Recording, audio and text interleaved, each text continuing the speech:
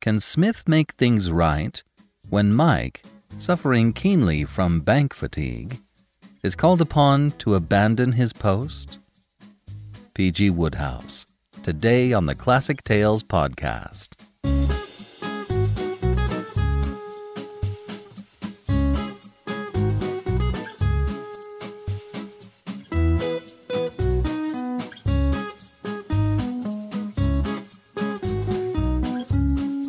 Welcome to the Classic Tales podcast. Thank you for listening. Thank you to all of our financial supporters. We couldn't do this without you. I know we are all going through some stuff right now, and we really appreciate you doing what you can. It really helps us out. And in case you've forgotten, a $5 donation gets you an $8 coupon code for any audiobook in the store. We really want to make sure you get a lot of bang for your buck. And on that note, we have 8 new products available at our website, ClassicTalesAudiobooks.com. The Circular Staircase by Mary Roberts Reinhardt, The Metamorphosis by Franz Kafka, Death World by Harry Harrison, The People of the Black Circle by Robert E. Howard, Behind a Mask by Louisa May Alcott, The Importance of Being Earnest by Oscar Wilde, and The Room in the Dragon Volant by J. Sheridan Le Fanu. Use your coupon codes and get many of these for free. Looking for a unique Christmas gift? How about a Pride and Prejudice tote bag or a Scaramouche hoodie? What about an erudite troglodyte mask? Check out our merch store for unique gift ideas for yourself or a literature lover in your life. Right now they are having a sale. Everything is 35% off. On the app side of things, we're starting poetry again. App users can hear On His Deceased Wife by John Milton in the special features portion for this week's episode. Now for our personal moment. I don't know, Halloween was weird this year.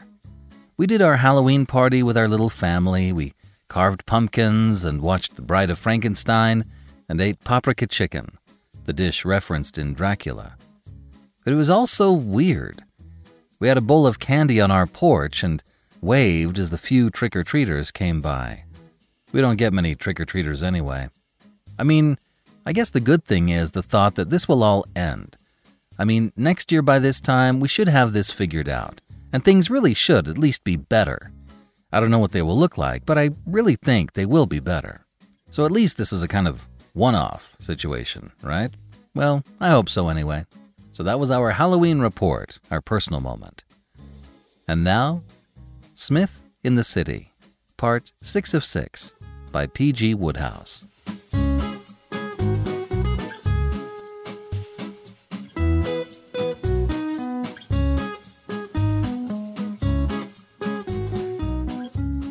Chapter 24, The Spirit of Unrest. During the following fortnight, 2 things happened which materially altered Mike's position in the bank. The first was that Mr. Bickersdyke was elected a Member of Parliament. He got in by a small majority, amidst scenes of disorder of a nature unusual even in Kenningford. Smith, who went down on the polling day to inspect the revels and came back with his hat smashed in, reported that, as far as he could see, the electors of Kenningford seemed to be in just that state of happy intoxication which might make them vote for Mr. Bickersdyke by mistake. Also, it had been discovered, on the eve of the poll, that the bank manager's opponent, in his youth, had been educated at a school in Germany and had subsequently spent 2 years at Heidelberg University. These damaging revelations were having a marked effect on the warm-hearted patriots of Kenningford, who were now referring to the candidate, in thick but earnest tones, as the German spy. So that, taking everything into consideration, said Smith, summing up, I fancy that Comrade Bickersdyke is home. And the papers next day proved that he was right. 157, said Smith, as he read the paper at breakfast.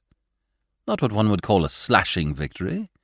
It is fortunate for Comrade Bickersdyke, I think, that I did not send those very able speeches of his to the Clarion. Till now, Mike had been completely at a loss to understand why the manager had sent for him on the morning following the scene about the cheque, and informed him that he had reconsidered his decision to dismiss him. Mike could not help feeling that there was more in the matter than met the eye. Mr. Bickersdyke had not spoken as if it gave him any pleasure to reprieve him. On the contrary, his manner was distinctly brusque. Mike was thoroughly puzzled. To Smith's statement that he had talked the matter over quietly with the manager and brought things to a satisfactory conclusion, he had paid little attention. But now he began to see light. "Great Scott, Smith," he said. "Did you tell him you'd send those speeches to the papers if he sacked me?" Smith looked at him through his eyeglass and helped himself to another piece of toast.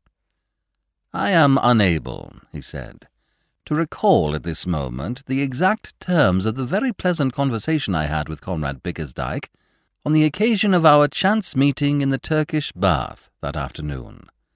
But thinking things over quietly, now that I have more leisure, I cannot help feeling that he may possibly have read some such intention into my words. You know how it is in these little chats, Comrade Jackson. One leaps to conclusions. Some casual word I happened to drop may have given him the idea you mention. At this distance of time it is impossible to say with any certainty. Suffice it that all has ended well. He did reconsider his resolve. I shall be only too happy if it turns out that the seed of the alteration in his views was sown by some careless word of mine. Perhaps we shall never know." Mike was beginning to mumble some awkward words of thanks when Smith resumed his discourse.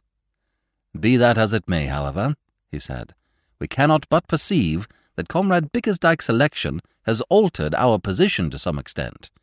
As you have pointed out, he may have been influenced in this recent affair by some chance remark of mine about those speeches. Now, however, they will cease to be of any value. Now that he is elected, he has nothing to lose by their publication. I mention this by way of indicating that it is possible that, if another painful episode occurs, he may be more ruthless." "I see what you mean," said Mike. "If he catches me on the hop again, he'll simply go ahead and sack me." "That," said Smith, "is more or less the position of affairs."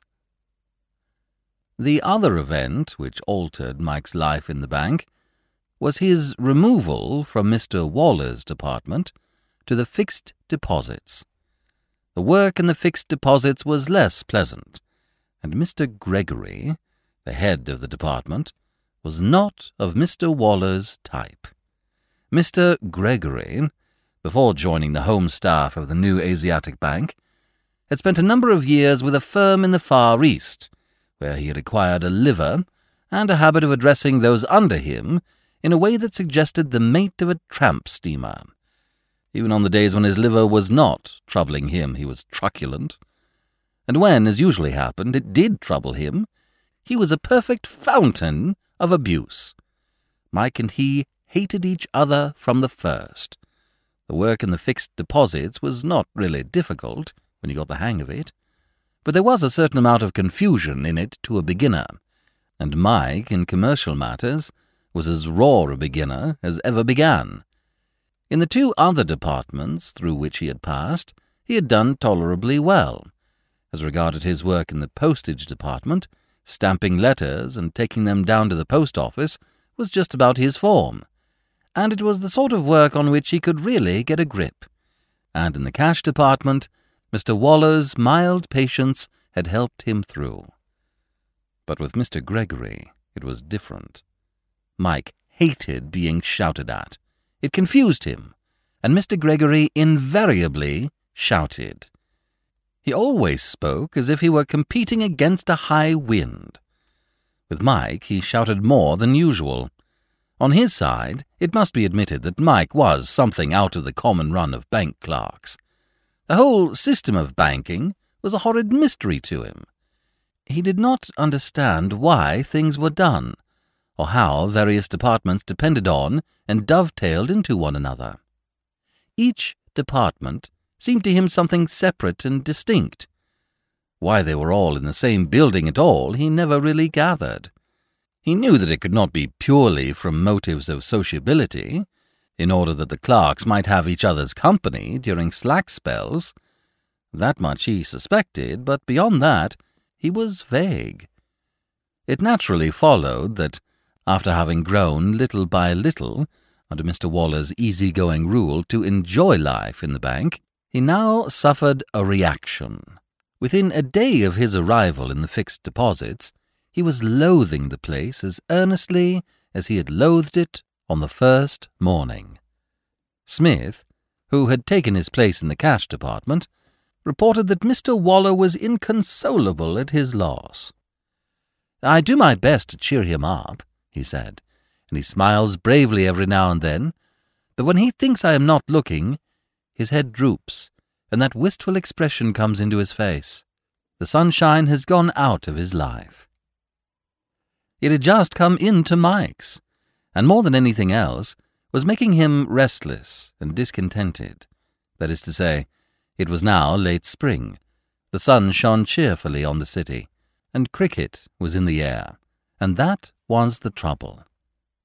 In the dark days, when everything was fog and slush, Mike had been contented enough to spend his mornings and afternoons in the bank, and go about with Psmith at night.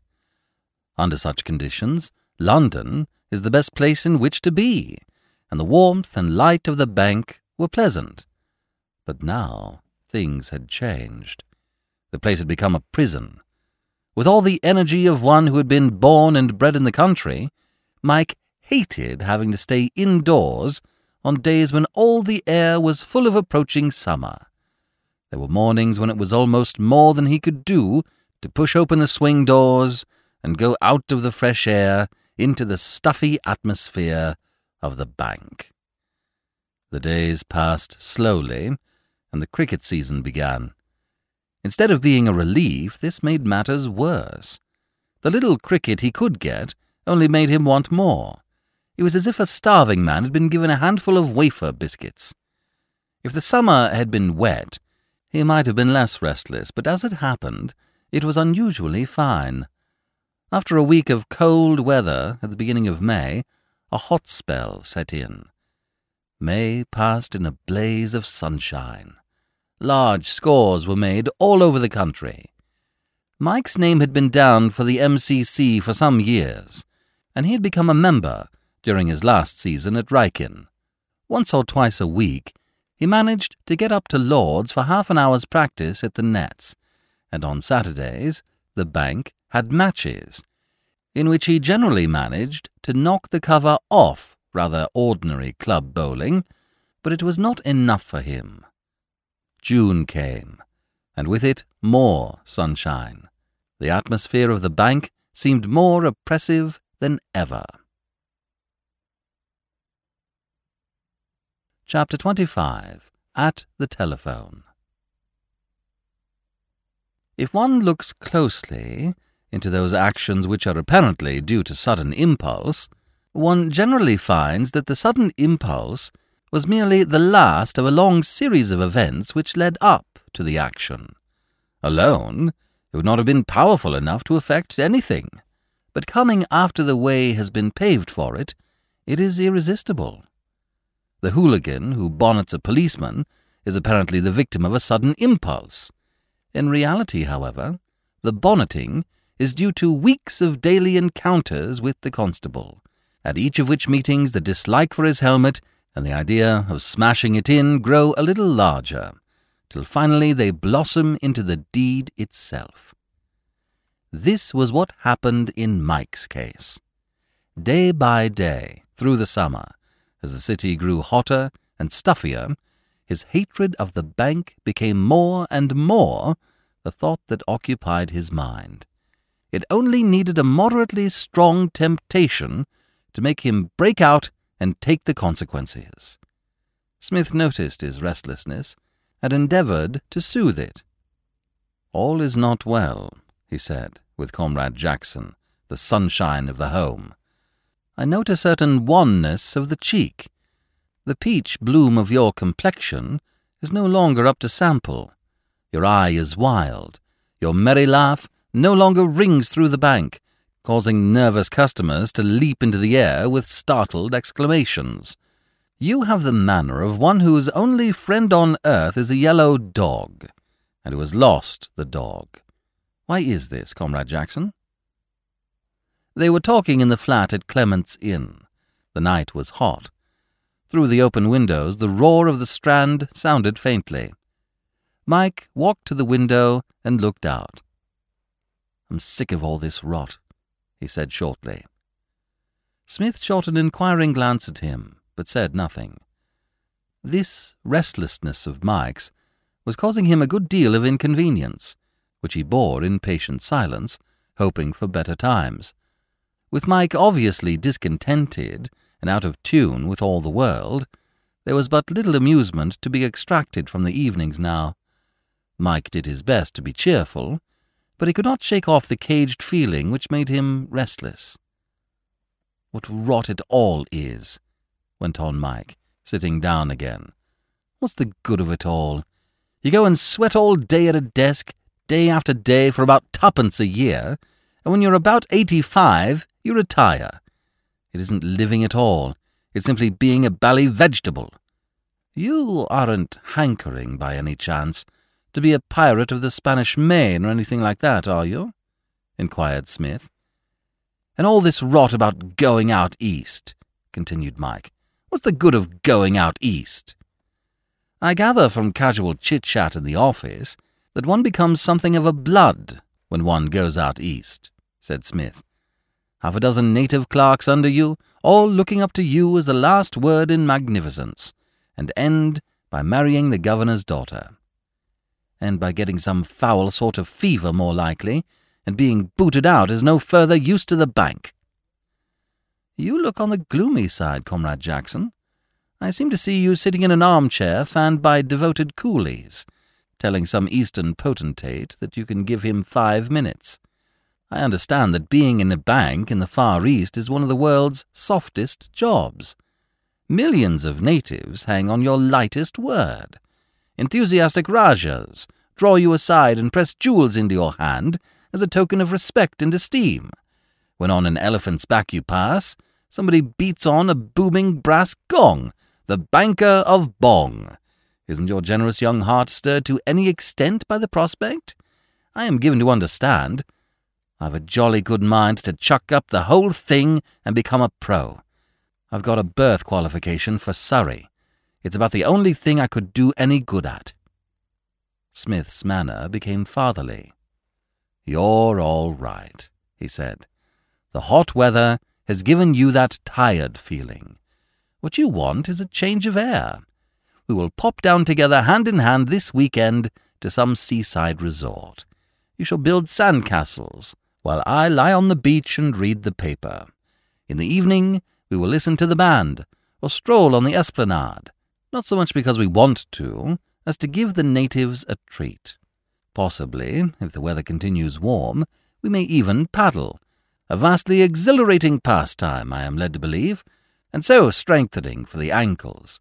And on Monday morning we will return, bronzed and bursting with health, to our toil once more." "I am going to bed," said Mike, rising. Smith watched him lounge from the room and shook his head sadly. All was not well with his confidential secretary and adviser. The next day, which was a Thursday, found Mike no more reconciled to the prospect of spending from 10 till 5 in the company of Mr. Gregory and the Ledgers. He was silent at breakfast, and Smith, seeing that things were still wrong, abstained from conversation. Mike propped the Sportsman up against the hot water jug and read the cricket news. His county, captained by Brother Joe, had, as he had learned already from yesterday's evening paper, beaten Sussex by 5 wickets at Brighton.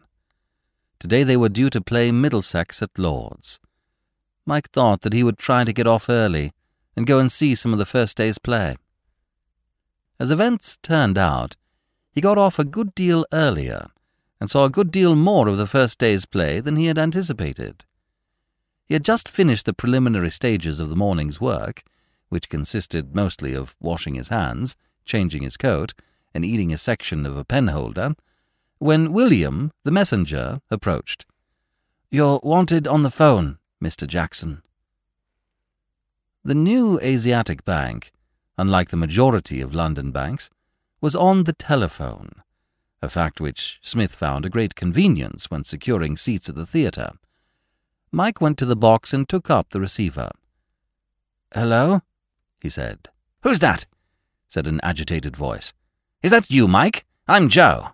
"Hello, Joe," said Mike. "What's up?" "I'm coming to see you this evening. I'm going to try and get off early." "Look here, Mike. Are you busy at the bank just now?" "Not at the moment. There's never anything much going on before 11. "I mean, are you busy today? Could you possibly manage to get off and play for us against Middlesex?" Mike nearly dropped the receiver. "What?" he cried. "There's been the dickens of a mix-up. We're one short, and you're our only hope. We can't possibly get another man in the time. We start in half an hour. Can you play?" For the space of perhaps 1 minute, Mike thought. "Well," said Joe's voice. The sudden vision of Lord's ground, all green and cool in the morning sunlight, was too much for Mike's resolution, sapped as it was by days of restlessness. The feeling surged over him that whatever happened afterwards, the joy of the match in perfect weather on a perfect wicket would make it worthwhile. What did it matter what happened afterwards? "All right, Joe," he said. "I'll hop into a cab now and go and get my things." "Good man," said Joe, hugely relieved. Chapter 26. Breaking the News.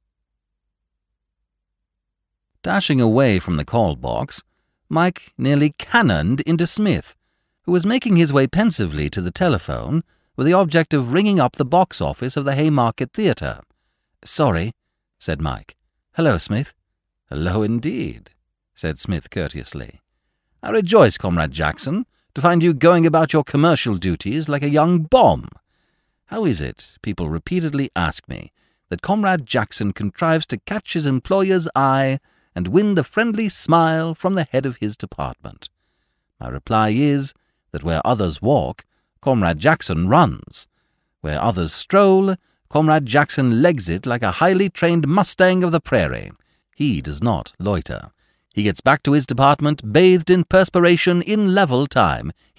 I say, Smith," said Mike, "you might do me a favour." "1,000, say on." "Just look in at the fixed deposits and tell old Gregory that I shan't be with him today, will you? I haven't time myself. I must rush." Smith screwed his eyeglass into his eye and examined Mike carefully. "What exactly—" he began. "Tell the old ass I've popped off." Just so," murmured Smith, as one who assents to a thoroughly reasonable proposition. "Tell him you have popped off. It shall be done. But it is within the bounds of possibility that Comrade Gregory may inquire further. Could you give me some inkling as to why you are popping? My brother Joe has just rung me up from Lord's. The county are playing Middlesex, and they're 1 short. He wants me to roll up." Smith shook his head sadly. "I do not wish to interfere in any way," he said, "but I suppose you realize that by acting thus, you are to some extent knocking the stuffing out of your chances of becoming manager of this bank. If you dash off now, I shouldn't count too much on that marrying the governor's daughter scheme I sketched out for you last night. I doubt whether this is going to help you to hold the gorgeous East in fee and all that sort of thing." "Oh, dash the gorgeous East!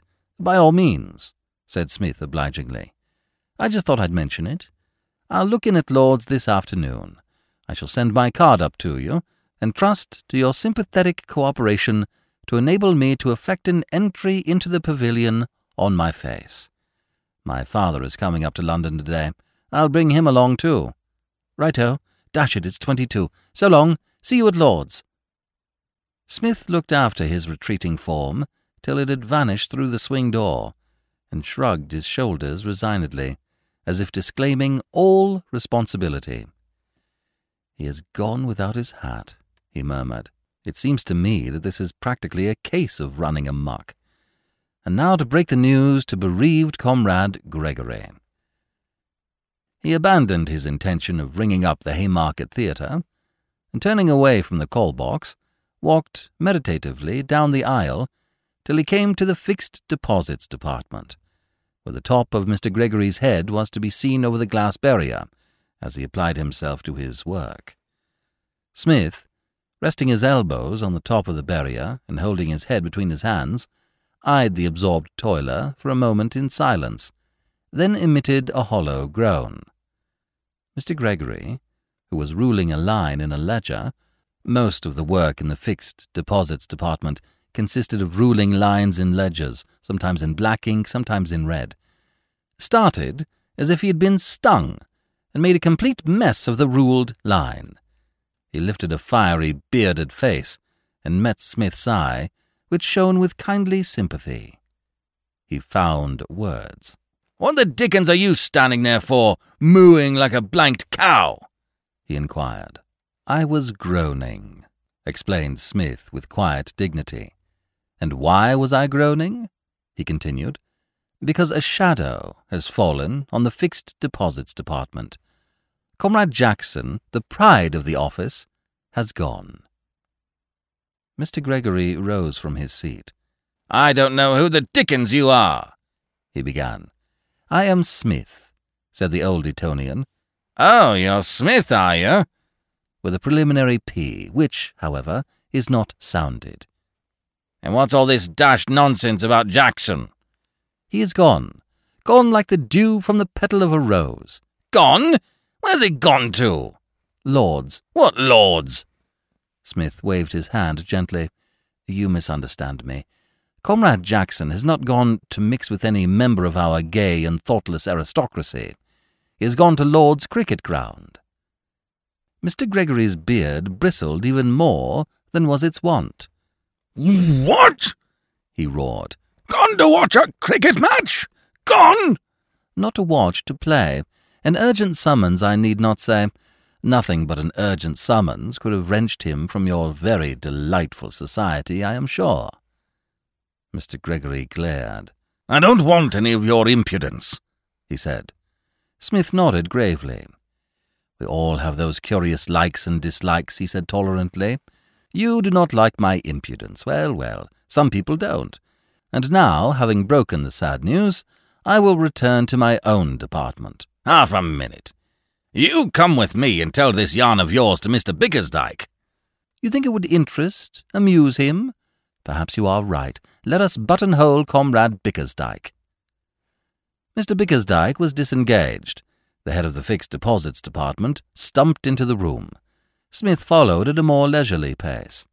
"Allow me," he said with a winning smile as Mr. Gregory opened his mouth to speak, "to take this opportunity of congratulating you on your success at the election. A narrow but well-deserved victory." There was nothing cordial in the manager's manner. "What do you want?" he said. "Myself, nothing," said Smith. "But I understand that Mr. Gregory has some communication to make." "Tell Mr. Bickersdyke that story of yours," said Mr. Gregory. "Surely," said Smith reprovingly, "this is no time for anecdotes. Mr. Bickersdyke is busy. He—" "Tell him what you told me about Jackson." Mr. Bickersdyke looked up inquiringly. "Jackson," said Smith, "has been obliged to absent himself from work today, owing to an urgent summons from his brother, who, I understand, has suffered a bereavement." "It's a lie!" roared Mr. Gregory. "You told me yourself he'd gone to play in a cricket match." "True. As I said, he received an urgent summons from his brother." "What about the bereavement, then?" "The team was one short. His brother was very distressed about it. What could Comrade Jackson do? Could he refuse to help his brother when it was in his power? his generous nature as a byword. He did the only possible thing. He consented to play. Mr. Bickersdyke spoke. "Am I to understand," he asked with sinister calm, "that Mr. Jackson has left his work and gone off to play in a cricket match?" "Something of that sort has, I believe, happened," said Smith. "He knew, of course," he added, bowing gracefully in Mr. Gregory's direction, "that he was leaving his work in thoroughly competent hands." "Thank you," said Mr. Bickersdyke. "That will do. You will help Mr. Gregory in his department for the time being, Mr. Smith. I will arrange for somebody to take your place in your own department." "It will be a pleasure," murmured Smith. "Show Mr. Smith what he has to do, Mr. Gregory," said the manager. They left the room. "How curious, Comrade Gregory," mused Smith as they went, "are the workings of fate. A moment back, and your life was a blank. Comrade Jackson, that prince of fixed depositors, had gone. How, you said to yourself despairingly, can his place be filled? Then the cloud broke, and the sun shone out again. I came to help you. What you lose on the swings you make up on the roundabouts. Now show me what I have to do, and then let us make this department sizzle. You have drawn a good ticket, Comrade Gregory." Chapter 27. At Lord's. Mike got to Lord's just as the umpires moved out into the field. He raced round to the pavilion. Joe met him on the stairs. "It's all right," he said. "No hurry. We've won the toss. I've put you in 4th wicket." "Right-ho," said Mike. "Glad we haven't to field just yet." "We oughtn't have to field today, if we don't chuck our wickets away." "A good wicket?" "Like a billiard table. I'm glad you were able to come. Have any difficulty getting away?" Joe Jackson's knowledge of the workings of a bank was of the slightest. He himself had never, since he left Oxford, been in a position where there were obstacles to getting off to play in first-class cricket. By profession, he was agent to a sporting baronet, whose hobby was the cricket of the county, and so far from finding any difficulty in playing for the county, he was given to understand by his employer that that was his chief duty. It never occurred to him that Mike might find his bank less amenable in the matter of giving leave. His only fear, when he rang Mike up that morning, had been that this might be a particularly busy day at the new Asiatic Bank. If there was no special rush of work, he took it for granted that Mike would simply go to the manager, ask for leave to play in the match, and be given it with a beaming smile. Mike did not answer the question, but asked one on his own account. "How did you happen to be short?" he said. "It was rotten luck. It was like this. We were altering our team after the Sussex match to bring in Ballard, Keane, and Willis. They couldn't get down to Brighton, as the varsity had a match, but there was nothing on for them in the last half of the week, so they'd promised to roll up." Ballard, Keane, and Willis were members of the Cambridge team, all very capable performers and much in demand by the county, when they could get away to play for it. "Well?" said Mike.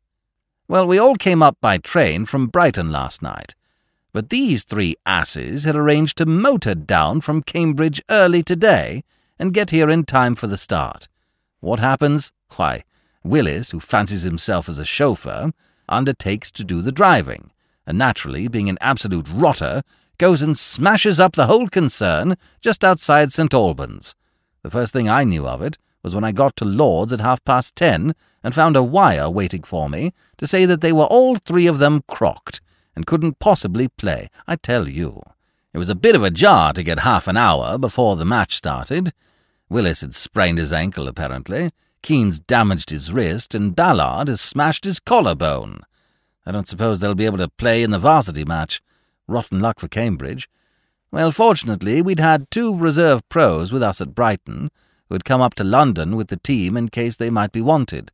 So with them we were only 1 short. Then I thought of you. That's how it was." "I see," said Mike. "Who are the pros?" "Davis and Brockley, both bowlers.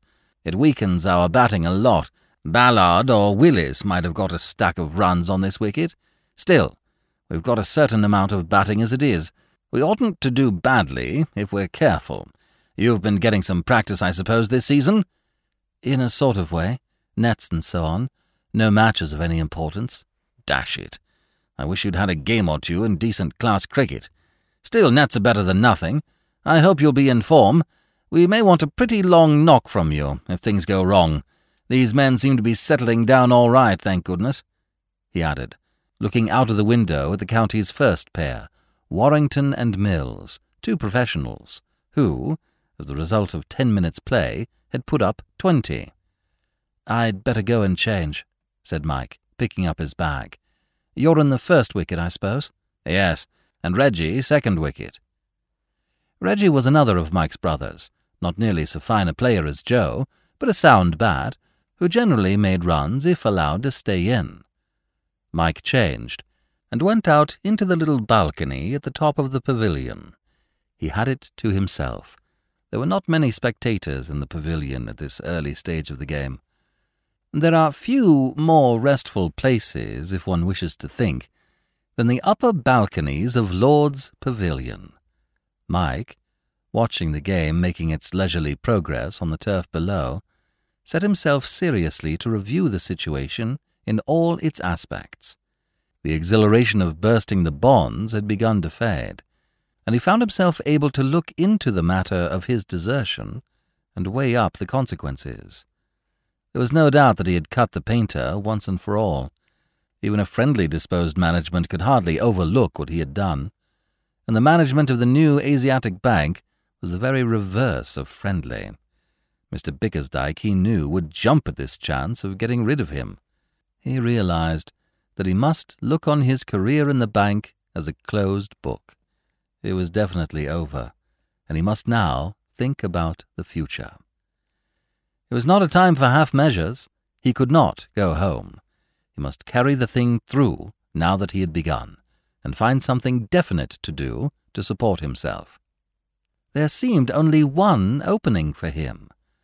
What could he do? He asked himself. Just one thing. He could play cricket. It was by his cricket that he must live. He would have to become a professional. Could he get taken on? That was the question. It was impossible that he should play for his own county on his residential qualification. He could not appear as a professional in the same team in which his brothers were playing as amateurs. He must stake all on his birth qualification for Surrey. On the other hand, had he the credentials which Surrey would want? He had a school reputation, but was that enough? He could not help feeling that it might not be. Thinking it over more tensely than he had ever thought over anything in his whole life, he saw clearly that everything depended on what sort of show he made in this match, which was now in progress. It was his big chance. If he succeeded, all would be well.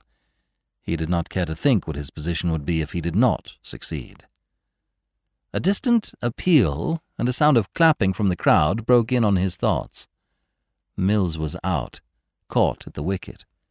The telegraph board gave the total as 48. Not sensational. The success of the team depended largely on what sort of a start the two professionals made. The clapping broke out again as Joe made his way down the steps. Joe, as an All-England player, was a favourite with the crowd. Mike watched him play an over in his strong, graceful style. Then it suddenly occurred to him that he would like to know how matters had gone at the bank in his absence. He went down to the telephone, rang up the bank, and asked for Psmith. Presently the familiar voice made itself heard. "Hello, Smith." "Hello, is that Comrade Jackson? How are things progressing?" "Fairly well. We're in first. We've lost 1 wicket, and the 50's just up. I say, what's happened at the bank?" "I broke the news to Comrade Gregory, a charming personality. I feel that we should be friends." "Was he sick?" "In a measure, yes. Indeed, I may say he practically foamed at the mouth. I explained the situation, but he was not to be appeased. He jerked me into the presence of Comrade Bickersdyke, with whom I had a brief but entertaining chat." He had not a great deal to say, but he listened attentively to my narrative, and eventually told me off to take your place in the fixed deposits. That melancholy task I am now performing to the best of my ability. I find the work a little trying. There is too much ledger lugging to be done for my simple tastes. I have been hauling ledgers from the safe all the morning. The cry is beginning to go round, Smith is willing, but can his physique stand the strain? In the excitement of the moment just now, I dropped a somewhat massive tome onto Comrade Gregory's foot. Unfortunately, I understand, the foot in which he has of late been suffering twinges of gout. I passed the thing off with ready tact, but I cannot deny that there was a certain temporary coolness, which indeed is not yet past. These things, Comrade Jackson, are the whirlpools in the quiet stream of commercial life. Have I got the sack?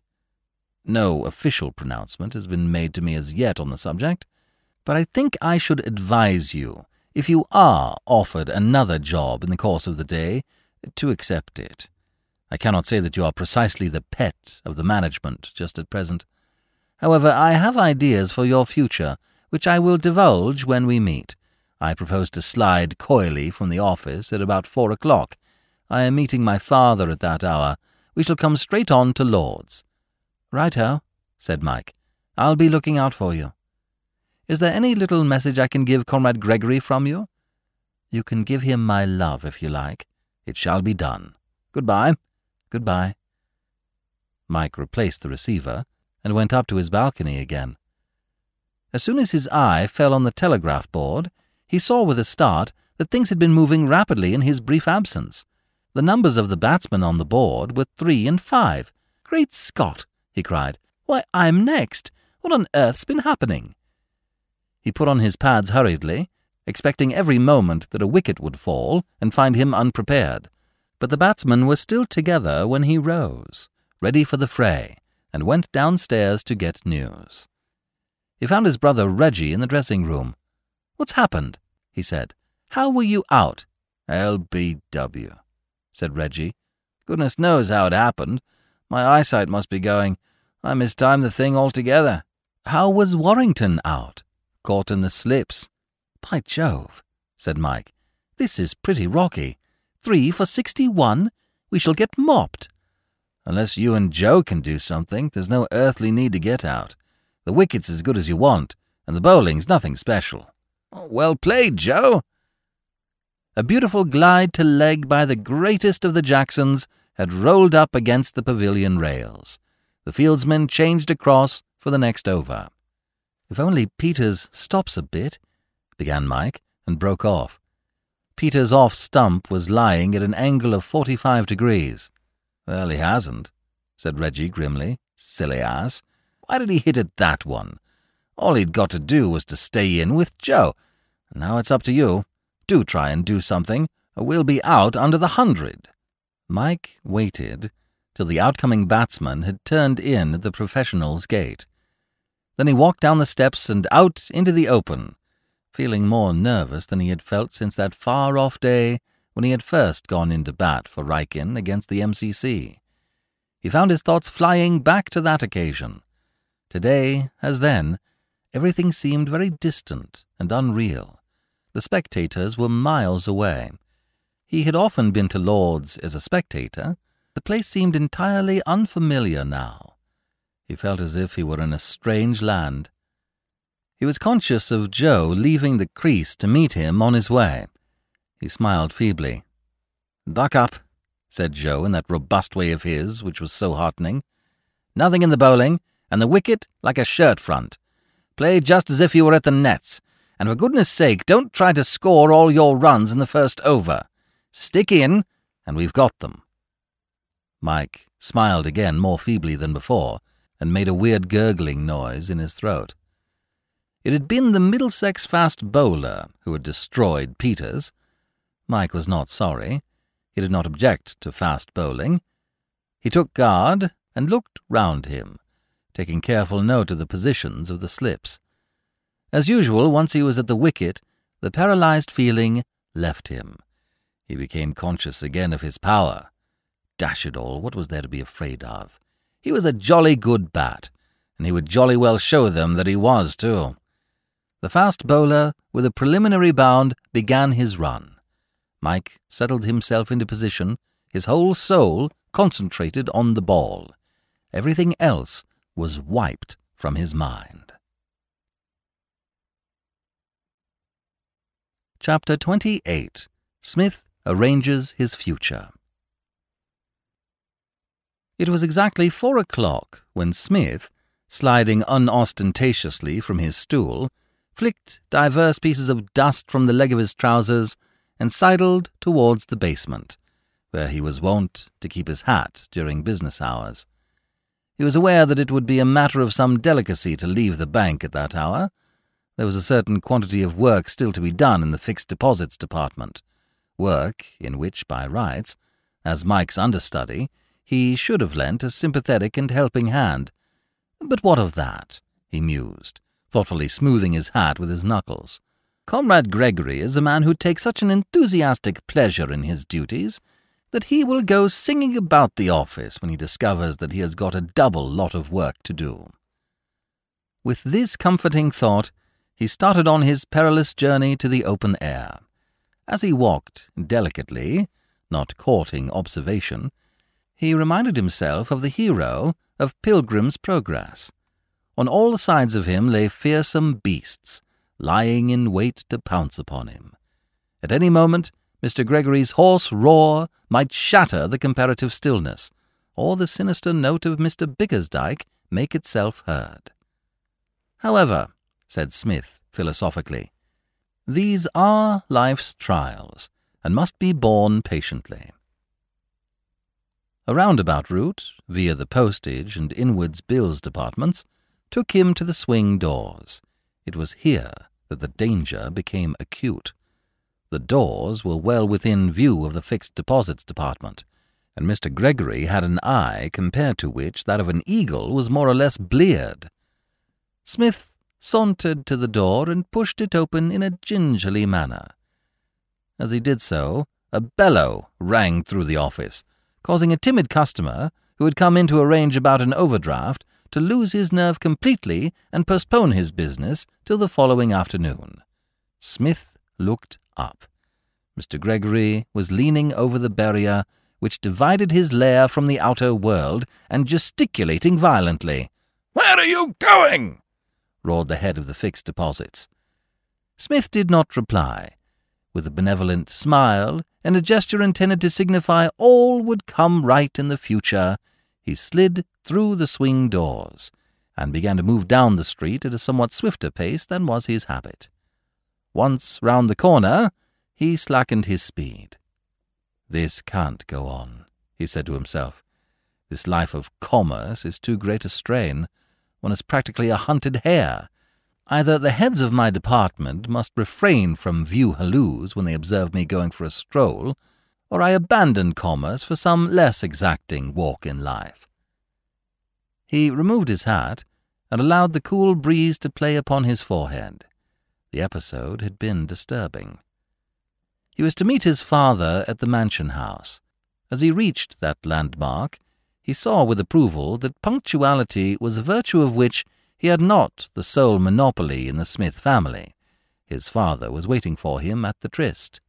"Certainly, my boy," said Mr. Smith Senior, all activity in a moment, when Smith had suggested going to Lord's. "Excellent. We must be getting on. We must not miss a moment of the match. Bless my soul, I haven't seen a first-class match this season. Where's the cab? Hey, cabby! No, that one's got someone in it. There's another. Hey, here! Lunatic! Are you blind? Good, he's seen us. That's right, here he comes. Lord Cricket's ground, cabby, as quick as you can. Jump in, Rupert, my boy, jump in." Smith rarely jumped. He entered the cab with something of the stateliness of an old Roman emperor boarding his chariot, and settled himself comfortably in his seat. Mr. Smith dived in like a rabbit. A vendor of newspapers came to the cab, thrusting an evening paper into the interior. Smith bought it. "Let's see how they're getting on," he said, opening the paper. "Where are we? Lunch scores. Lords. Aha! Comrade Jackson is in form." "Jackson?" said Mr. Smith. "Is that the same youngster you brought home last summer, the batsman? Is he playing today?" He was not out 30 at lunchtime. He would appear to be making something of a stand with his brother Joe, who has made 61 up to the moment of going to press.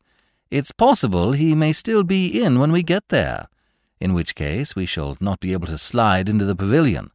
A grand bat, that boy. I said so last summer. Better than any of his brothers. He's in the bank with you, is he? He was this morning. I doubt, however, whether he can be said to be still in that position. Eh, what? How's that? There was some slight friction between him and the management. They wished him to be glued to his stool. He preferred to play for the county. I think we may say that Comrade Jackson has secured the order of the boot. What? Do you mean to say? Smith related briefly the history of Mike's departure. Mr. Smith listened with interest. Well, he said at last, hang me if I blame the boy. It's a sin cooping up a fellow who can bat like that in a bank. I should have done the same myself in his place. Smith smoothed his waistcoat. Do you know, Father, he said, this bank business is far from being much of a catch. Indeed, I should describe it definitely as a bit off. I've given it a fair trial, and I now denounce it unhesitatingly as a shade too thick. What? Are you getting tired of it? Not precisely tired, but after considerable reflection, I have come to the conclusion that my talents lie elsewhere. At lugging ledgers, I am among the also-rans, a mere cipher. I have been wanting to speak to you about this for some time. If you have no objection, I should like to go to the bar. The bar? Well, I fancy I should make a pretty considerable hit as a barrister. Mr. Smith reflected. The idea had not occurred to him before. Now that it was suggested, his always easily fired imagination took hold of it readily. There was a good deal to be said for the bar as a career. Smith knew his father, and he knew that the thing was practically as good as settled. It was a new idea, and as such was bound to be favourably received. What I should do if I were you, he went on, as if he were advising a friend on some course of action certain to bring him profit and pleasure, is to take me away from the bank at once. Don't wait. There is no time like the present. Let me hand in my resignation tomorrow. The blow to the management, especially to Comrade Bickersdyke, will be a painful one, but it is the truest kindness to administer it swiftly. Let me resign tomorrow, and devote my time to quiet study. Then I can pop up to Cambridge next term, and all will be well. I'll think it over, began Mr. Smith. Let us hustle, urged Smith. Let us do it now. It is the only way. Have I your leave to shoot in my resignation to Comrade Bickersdyke tomorrow morning?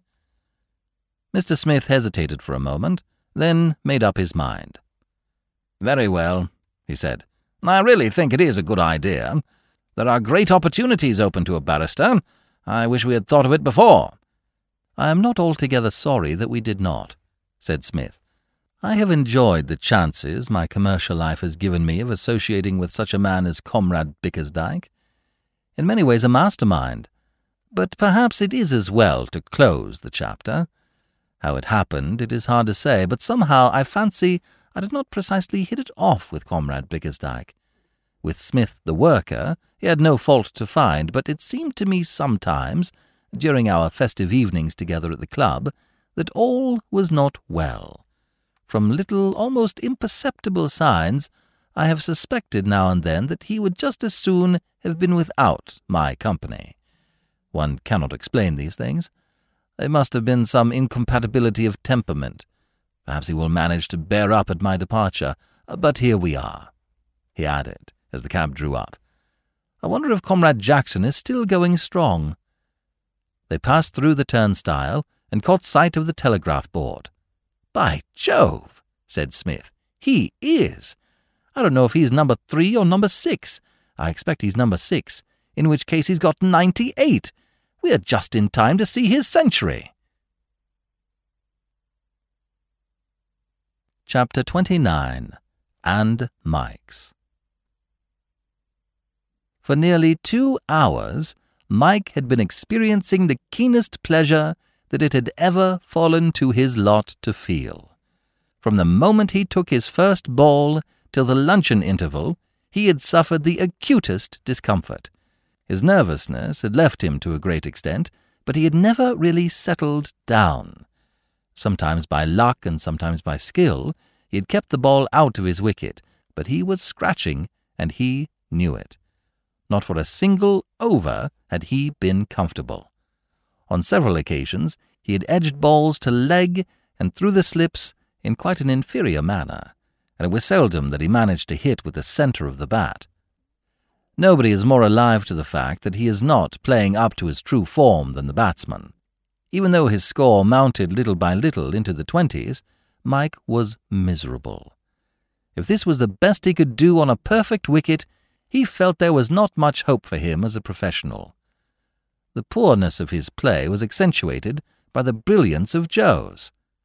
Joe's combined science and vigour to a remarkable degree. He laid on the wood with a graceful robustness which drew much cheering from the crowd.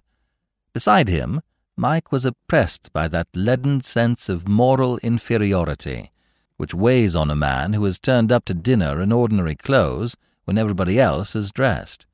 He felt awkward and conspicuously out of place.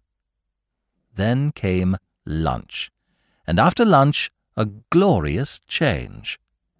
Volumes might be written on the cricket lunch and the influence it has on the run of the game.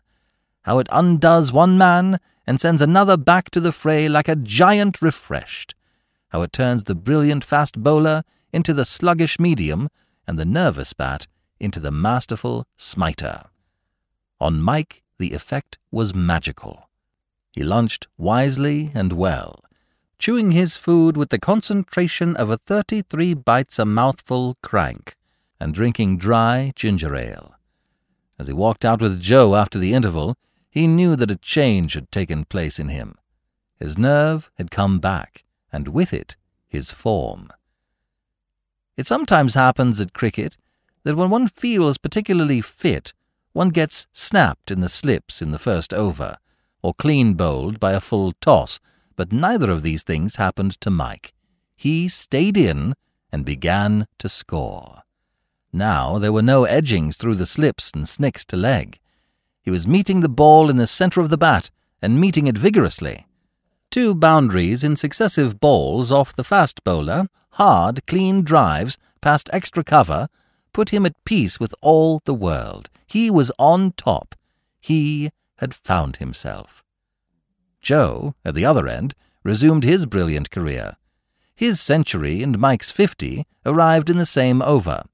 The bowling began to grow loose. Joe, having reached his century, slowed down somewhat, and Mike took up the running. The score rose rapidly. A leg theory bowler kept down the pace of the run-getting for a time, but the bowlers on the other end continued to give away runs. Mike's score passed from 60 to 70, from 70 to 80, from 80 to 90. When the Smiths, father and son, came on the ground, the total was 98. Joe had made 133. Mike reached his century just as Smith and his father took their seats. A square cut off the slow bowler was just too wide for point to get to. By the time third man had sprinted across and returned the ball, the batsman had run 2. Mr. Smith was enthusiastic.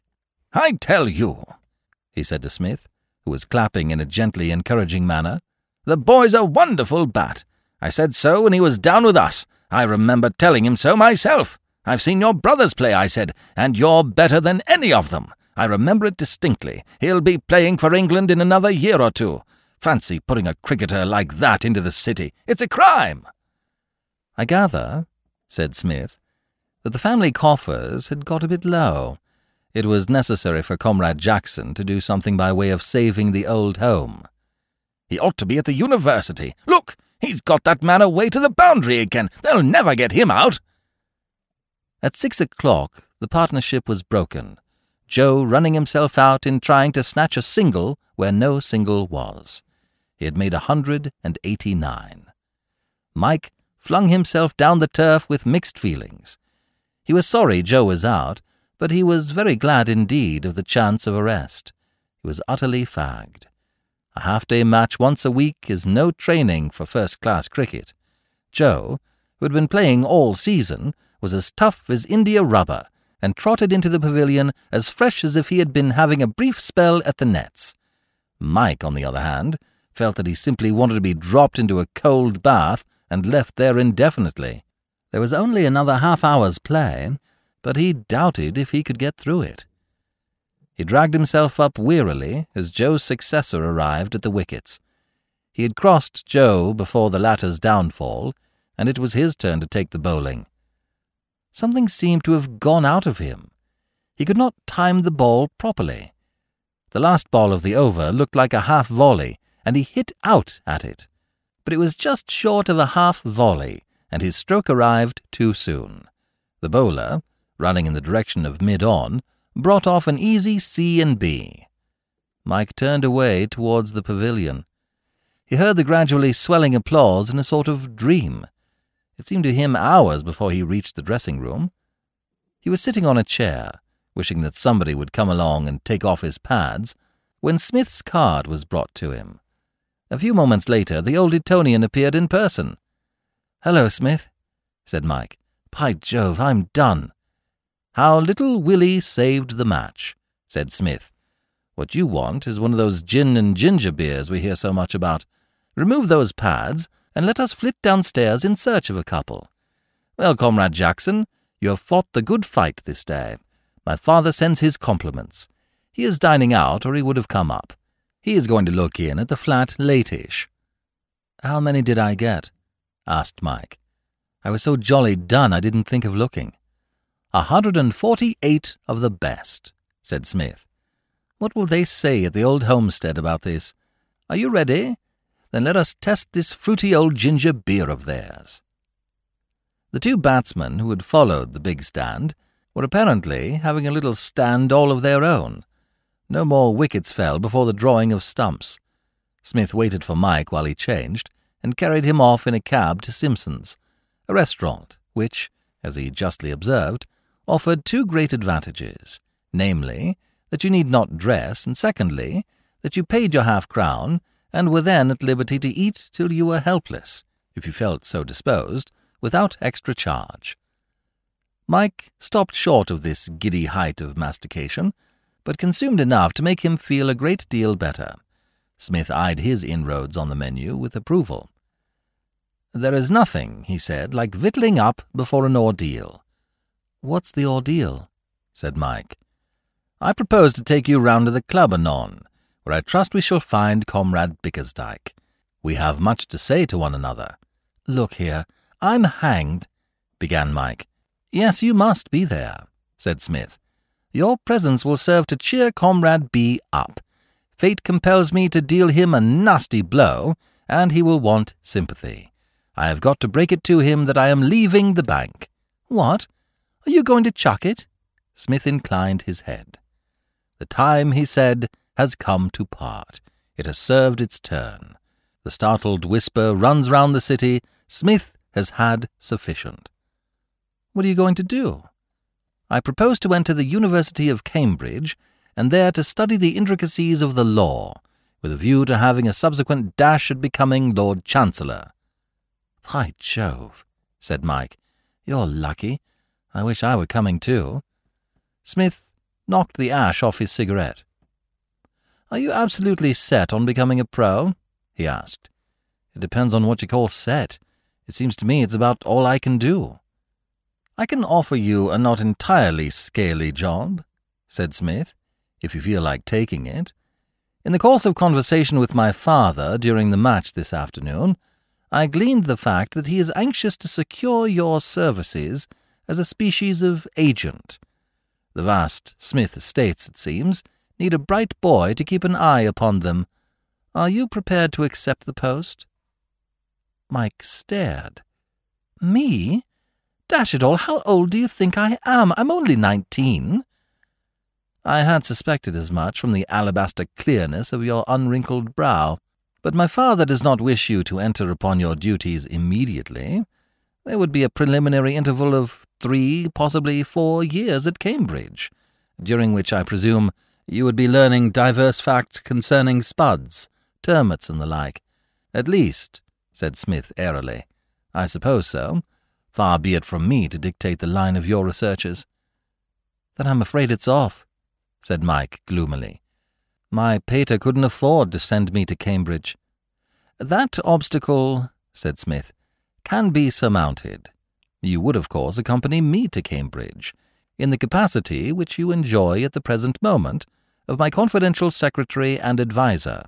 Any expenses that might crop up would be defrayed from the Smith family chest." Mike's eyes opened wide again.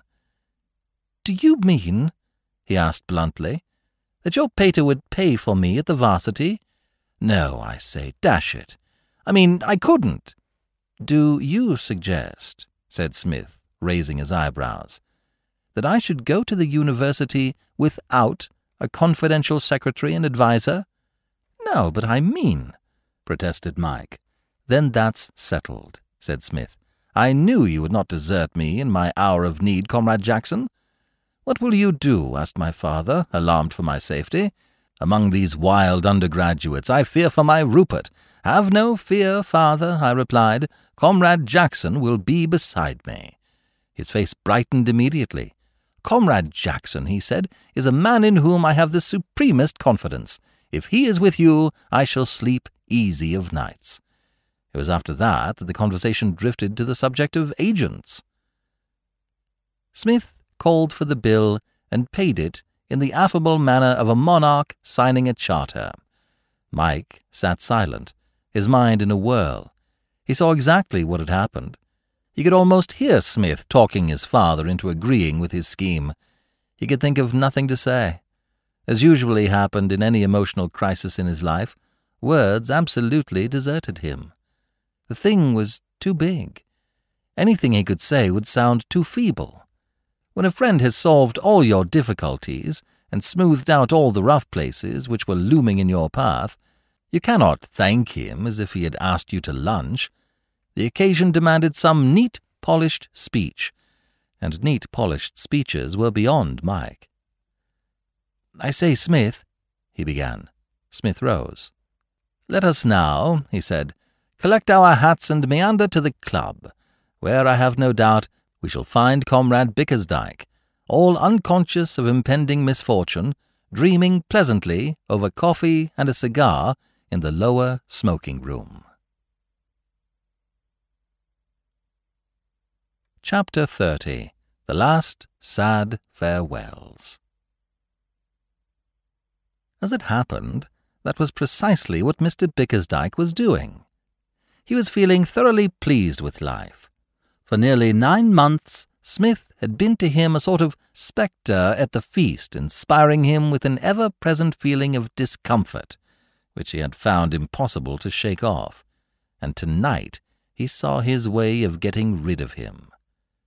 At 4 Mr. Gregory, crimson and wrathful, had plunged into his room with a long statement of how Smith, deputed to help in the life and thought of the Fixed Deposits Department, had left the building at 4 o'clock, when there was still another hour and a half's work to be done.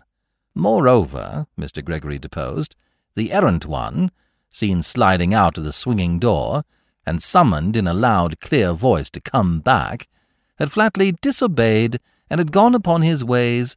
"Grinning at me," said the aggrieved Mr. Gregory, "like a dashed ape." A most unjust description of the sad, sweet smile which Smith had bestowed upon him from the doorway. Ever since that moment, Mr. Bickersdyke had felt that there was a silver lining to the cloud. Hitherto, Smith had left nothing to be desired in the manner in which he performed his work. His righteousness in the office had clothed him as in a suit of mail. But now he had slipped.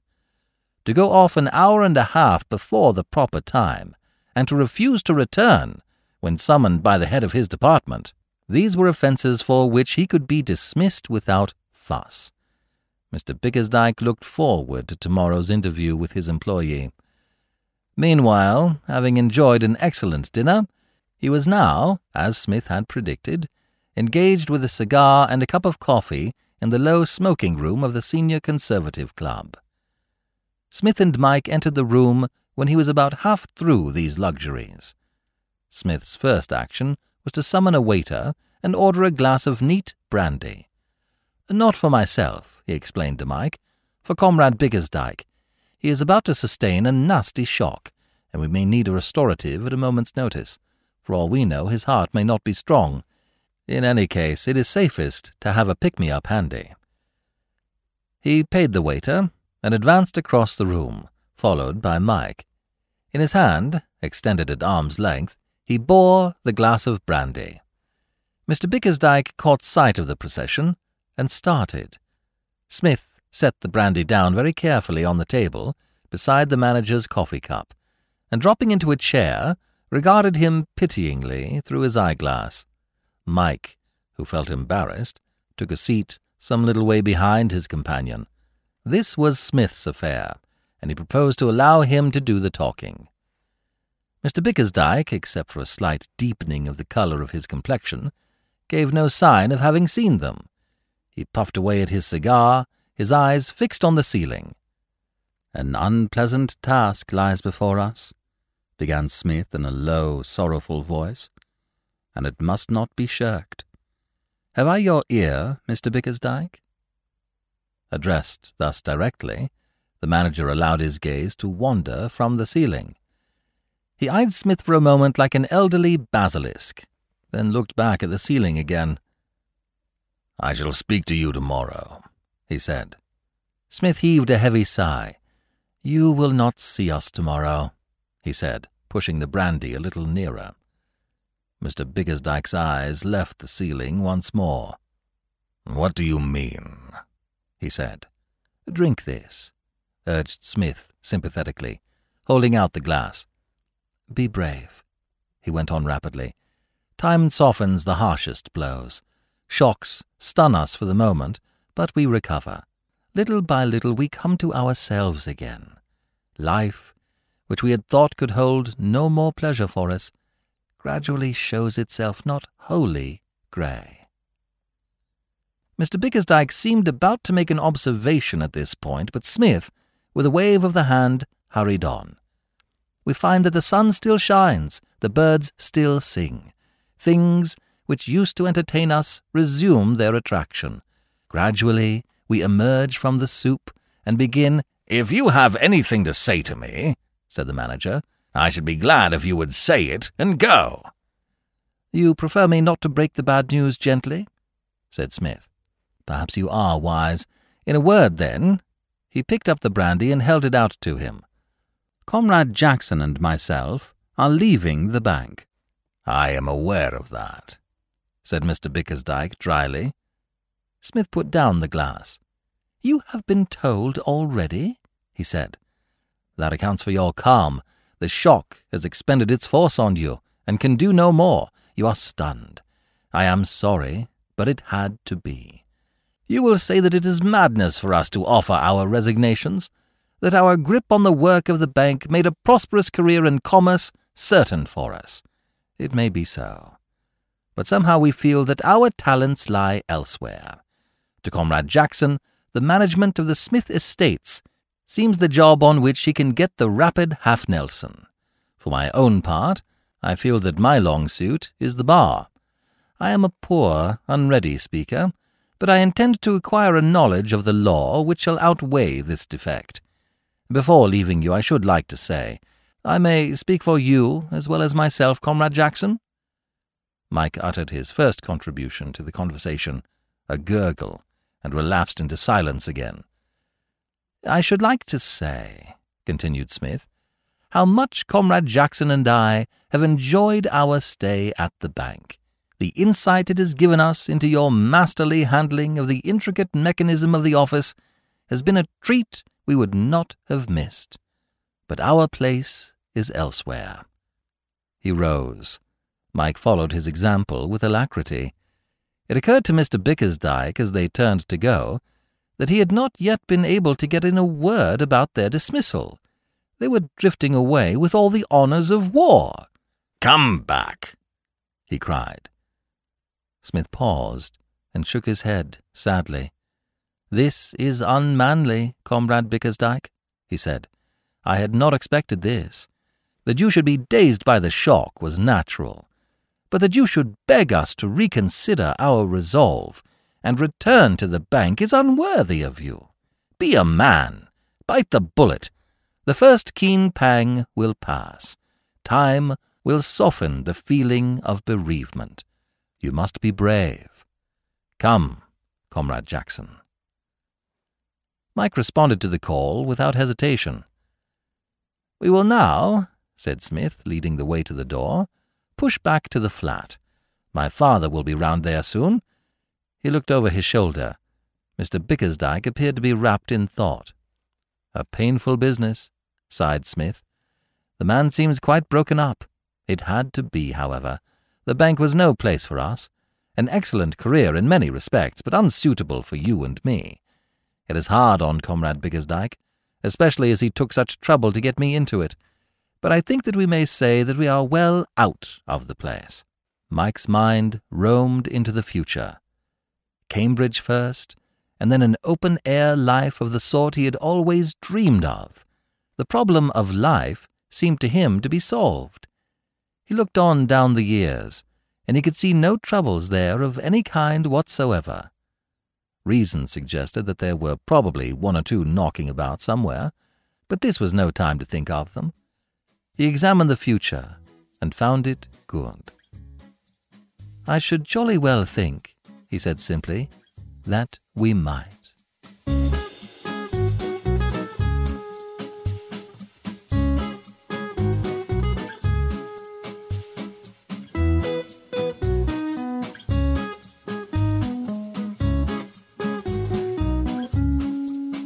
This is B.J. Harrison. I hope you've enjoyed this unabridged production of Smith in the City, Part 6 of 6 by P.G. Wodehouse. If you have enjoyed this book, feel free to visit our website at classictalesaudiobooks.com and sign up to be a financial supporter. Donate $5 a month and get a monthly coupon code for $8 off any audiobook. We give more than we get.